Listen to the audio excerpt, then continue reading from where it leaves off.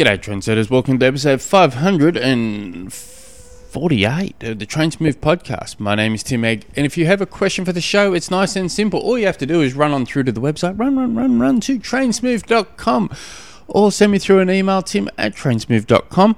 Now, for the next 4 episodes are going to be a little bit different. We're going to talk about the greatest subject in the world, me. Oh, well, at least 3 of them will be.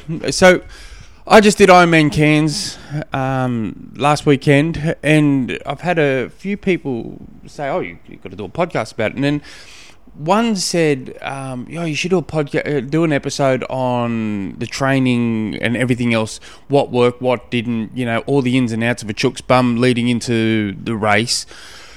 Do an episode on the race, then do an episode on what's coming up next. And then I, as we're talking, I could probably also do another episode on the crap I learned. Witnessed, I should say, would be more of an accurate word.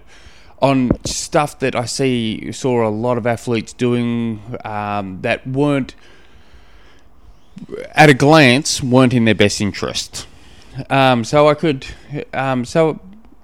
We'll see how it goes. I said in the last episode or 2 episodes or whatever it was that if you didn't want to listen, didn't want me to do it, just let me know. None of you guys let me know, so I'm going to assume you all will want to listen to it or just not tune in. It doesn't matter. You will not hurt my feelings. Basically, in a roundabout way, I needed to do a lot of improving in my aerobic development, in my technique, in everything. All aspects needed to be spent a lot of volume in. Before, I was supposed to do Ironman Cairns last year, and before doing, getting very close to leading, it was February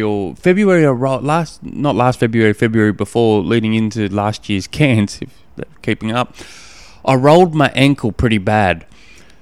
And then shortly after that, I partially tore my Achilles.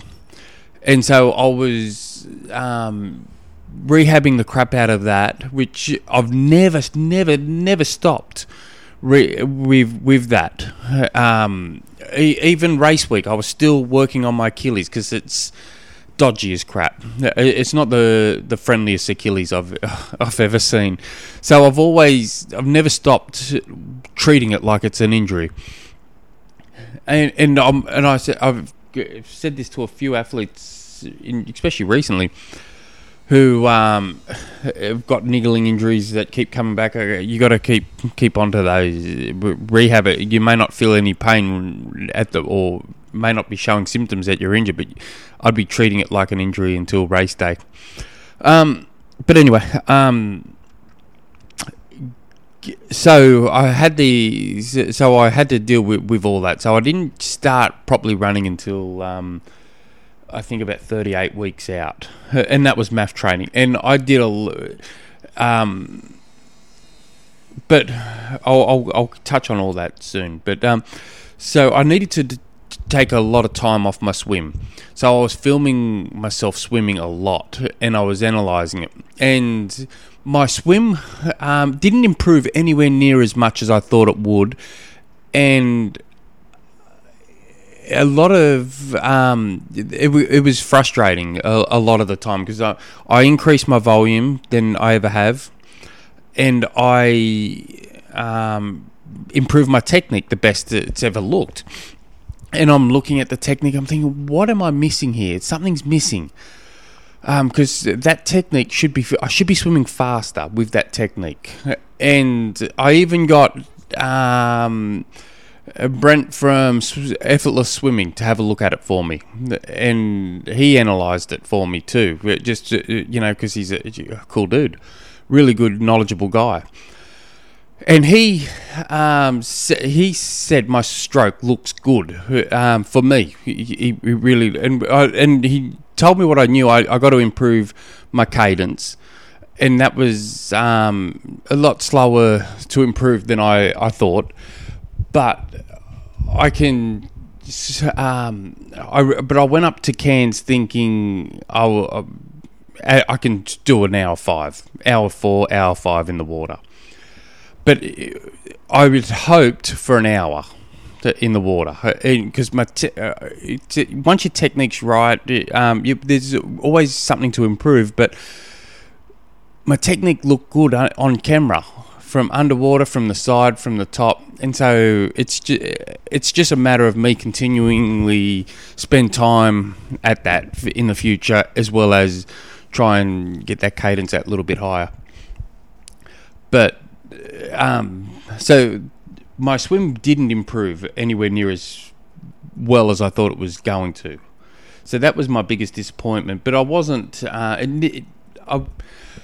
From everything, right across the board, nothing worried me too much. The only thing that worried me is missing training sessions. And that was more my, just my headspace. I like routine. I have a 4-week templated routine that I follow. Everything follows into that routine.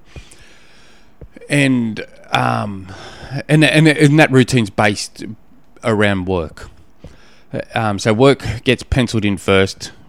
Any family crap gets penciled in, and you know, my son's got swimming Mondays, then he's got basketball Tuesdays, then he's got swimming Wednesday, then he's got run squads Thursdays. My daughter does, you know, singing Tuesdays, she does guitar Wednesday. Everything's, you know, it's templated in. So, and that's the only time I would be under any form of stress or anger or disappointment, is when I would generally miss out on training sessions. But for the bike, I'd done a lot of gains in my bike in recent years, and it was just pretty well trying to, with my training, get it. That last 50 or last 60 Ks of Ironman Cairns is all headwind.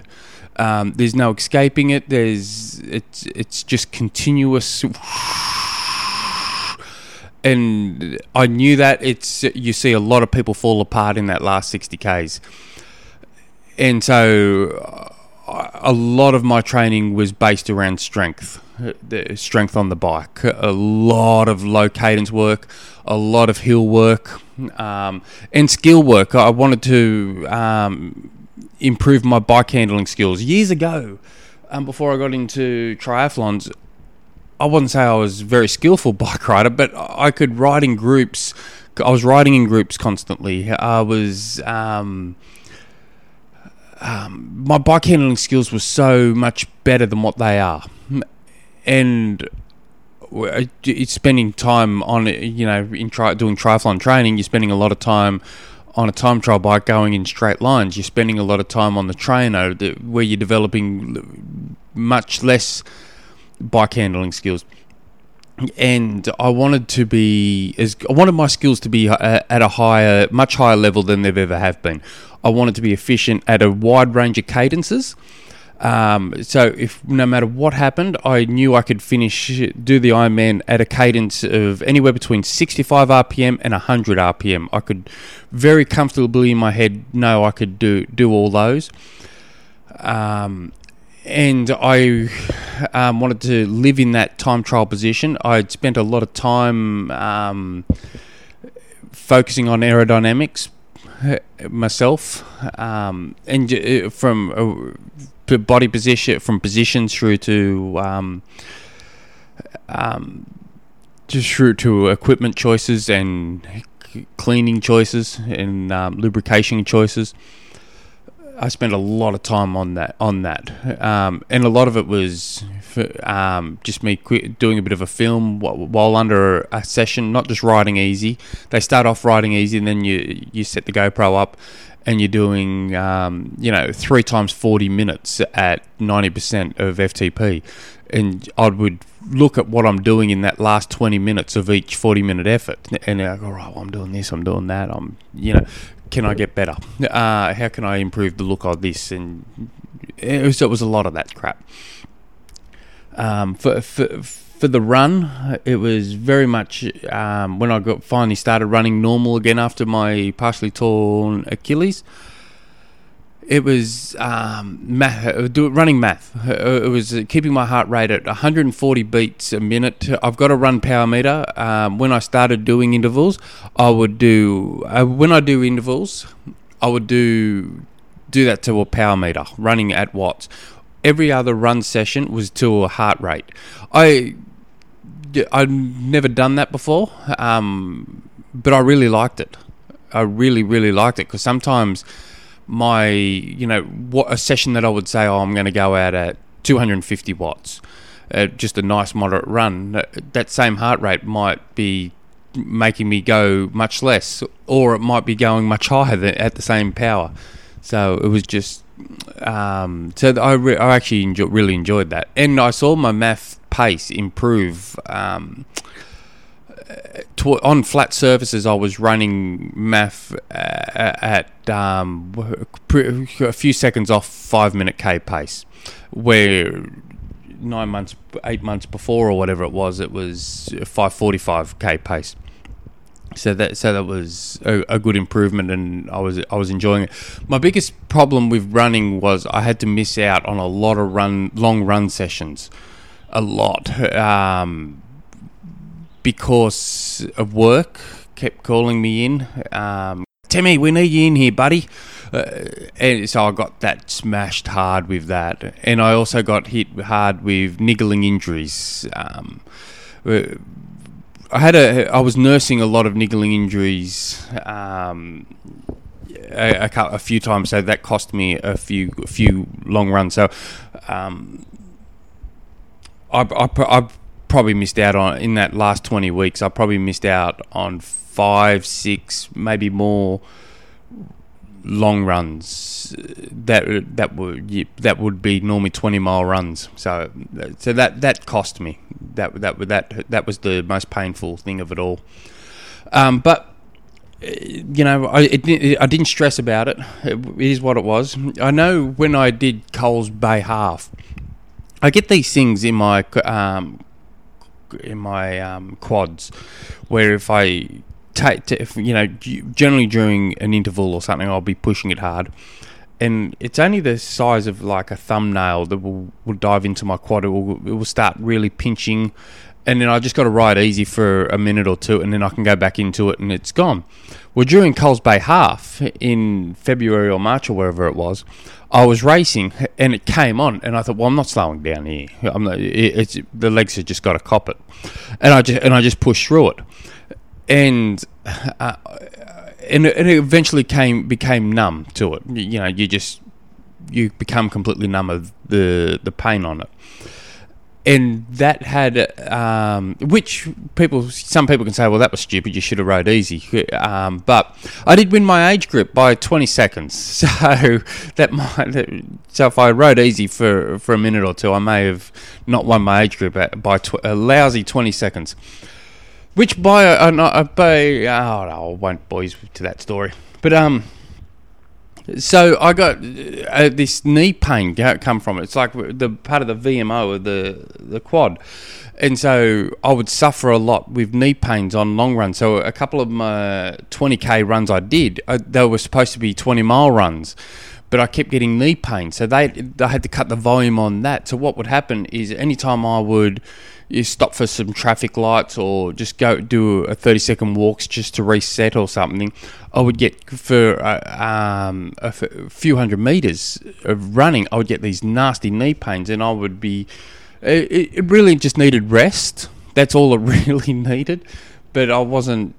I was working around it the best I could, and it worked for the 98% of the time. It was working.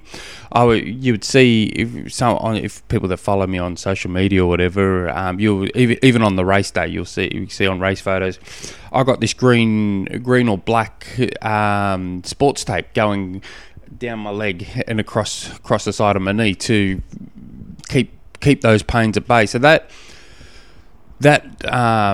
held me up, but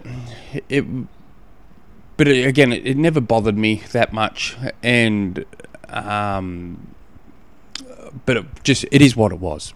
And I did a lot of trigger point therapy into that, a lot of cupping into it, but it would go away for a week or two, and then she would come back with a vengeance. But anyway, and then the gym work, I was generally lifting 3 days a week.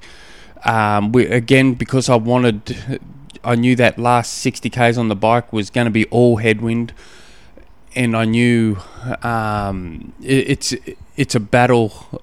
That race is a battle of the strong. For the you can get if you can get off that bike feeling fresh, you're so far ahead than just about everyone, really. So I just kept the volume up. But in the last 2 years, to give some round numbers, in the last 2 years, I'd done a few hours over 2,000 hours of swim, bike, run, gym work. It was a few hours over, just a few hours over 2,000 hours. In the last year, this is the 52 weeks leading into Ironman Cairns before taper starts. So 54 weeks before Cairns. I had 9 rest days in total for that 52 weeks or 54 weeks or 52 weeks before taper started, and 4 of them was this year. So not a lot of rest days, but I tried averaging from 30 something weeks out. I tried averaging a minimum of 20 hours a week of training, with an average of 1,000 TSS a week. But that didn't happen as well as I wanted it to. I just kept getting called into work. It was just so painful, but I'm hoping we've just employed a few people, so I'm hoping that all comes to an end and they lose my number, hopefully. But on average, in that last none of these numbers include the 2 weeks of taper. I did 119 rides on the time trial bike, 145 rides on the road bike, and 6 rides on the mountain bike. I did 900 in the 52 weeks before 2 weeks of taper, 932 hours and 41 minutes of swim, bike, run and lifting, 140 hours and 15 minutes of mobility work, foam roller and oxygen deprivation. So there's a fair bit of time there. I was actually impressed with that. A lot of this I forgot. Geez, really, was it that number? I was thinking until I saw these numbers on day one of taper, because that's when I actually looked at it for the first time as a whole. I was thinking I'd probably be about somewhere around 850 hours of training. So it was all nice. So if you combine both of them, it works out to be a little bit over 1,072 hours, almost 173. And so I'm just flicking through a few things here. So with most of that volume was based on aerobic conditioning and strength. Most of it was aerobic and conditioning strength. I did do major blocks of trying to get my VO2 max up high. I would do early on. I'd be doing like 8 weeks of high VO2 work straight into. Then I'd do like a 12 weeks worth of what I'd call mix-up sessions on the bike, where I would try and hit each system at least once every 2 weeks, whether like what you'd expect, an amateur road cyclist to do, for instance. But they would probably do more volume because I was also doing swimming and running. And then I'd go back into another 2 weeks of high VO2 sessions, and then from about that 20 weeks out, it was very much let's get the body ready for Cairns.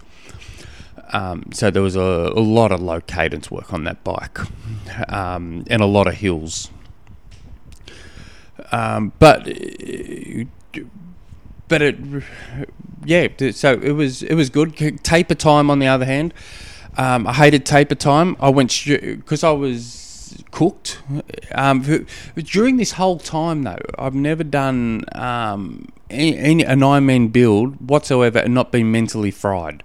This time, on the other hand, I was mentally fresh the whole time. Like, it was scary how mentally fresh I was, to the point where I had a lot of what's that word I'm thinking of? I had a lot of gratitude towards the process. I was thinking, God, I love this.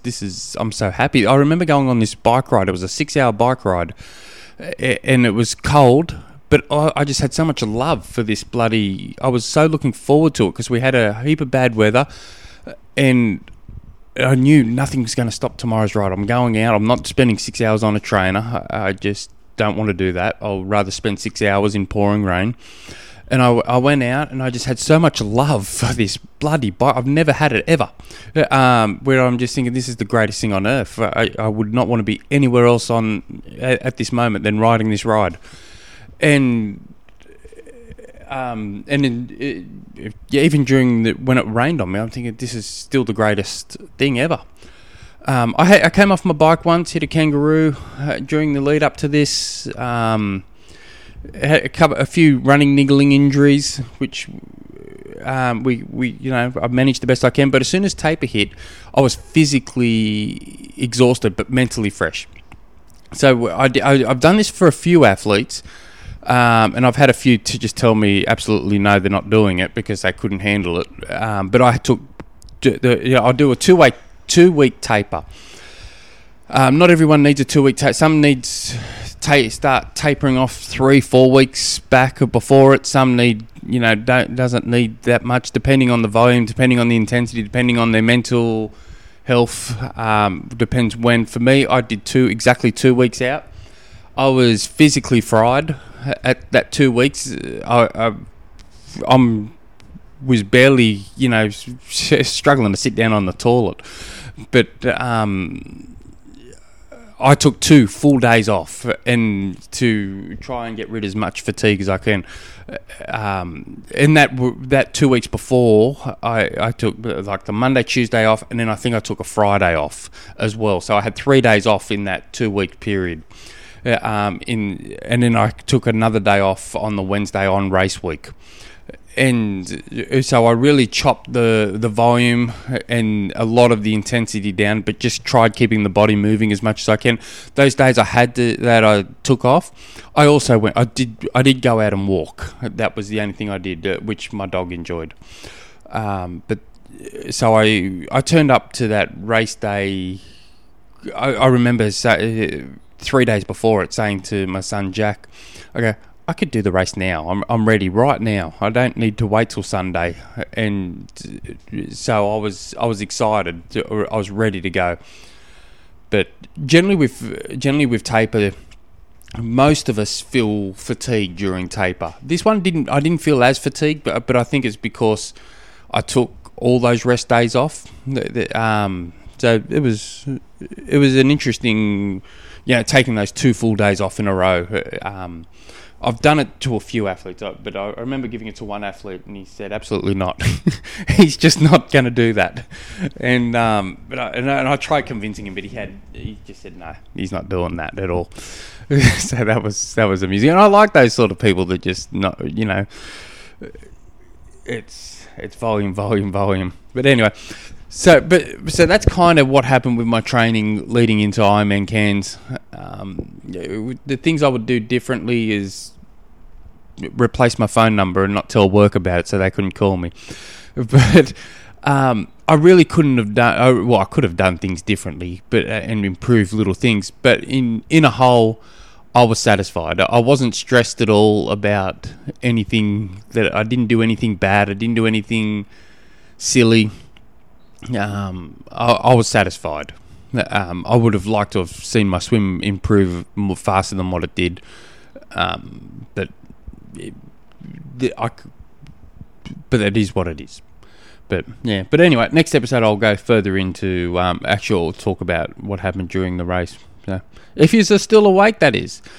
Until next episode, hooroo.